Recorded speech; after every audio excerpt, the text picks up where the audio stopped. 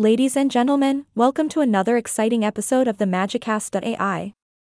I'm your host, here to entertain, inform, and hopefully make you laugh along the way.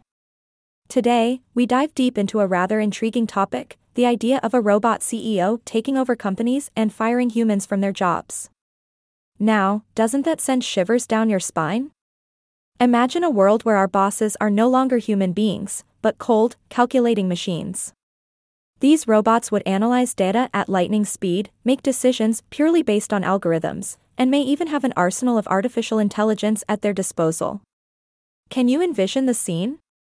Employees sitting anxiously in their office chairs, as their robotic CEO rolls in with its sleek metallic exterior and glowing LED lights. And before you know it, humans are being handed their pink slips while our robot overlord ruthlessly takes control. It's a scenario that feels ripped straight from the pages of a science fiction novel, doesn't it? But in an era where technological advancements are occurring at an unprecedented pace, who's to say it's purely the stuff of imagination? Picture this, a world where human creativity, intuition, and empathy are deemed redundant compared to the efficiency and precision of artificial intelligence.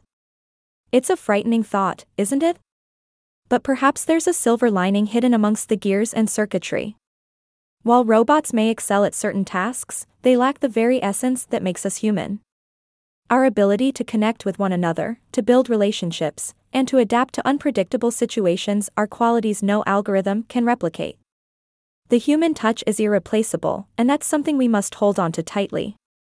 Yes, it's true that automation has already infiltrated numerous industries, from manufacturing to customer service. But the concept of a robot CEO going rogue is still a distant possibility. After all, we humans are at the forefront of developing these machines, and we have the power to ensure they're used for the collective good. So, instead of succumbing to fear, let's focus on how we can coexist with these robotic counterparts. Let's work together to harness their strengths while ensuring our own growth and development. Let's adapt and evolve alongside technology so that we remain relevant, indispensable in the job market of the future. In the end, it's up to us to shape the course of our relationship with machines. We must remember that no matter how advanced they become, we still hold the power to dictate the rules. So, let's embrace the possibilities that technology brings, while never forgetting the magic that lies within us. And that brings us to the end of today's episode of the Magicast.ai.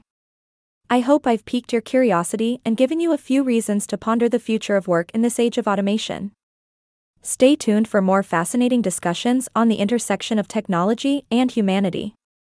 Remember, folks, together we can create a future where robots are our allies, not our adversaries. Keep dreaming big, keep embracing the magic, and until next time, this is your host signing off. Yay!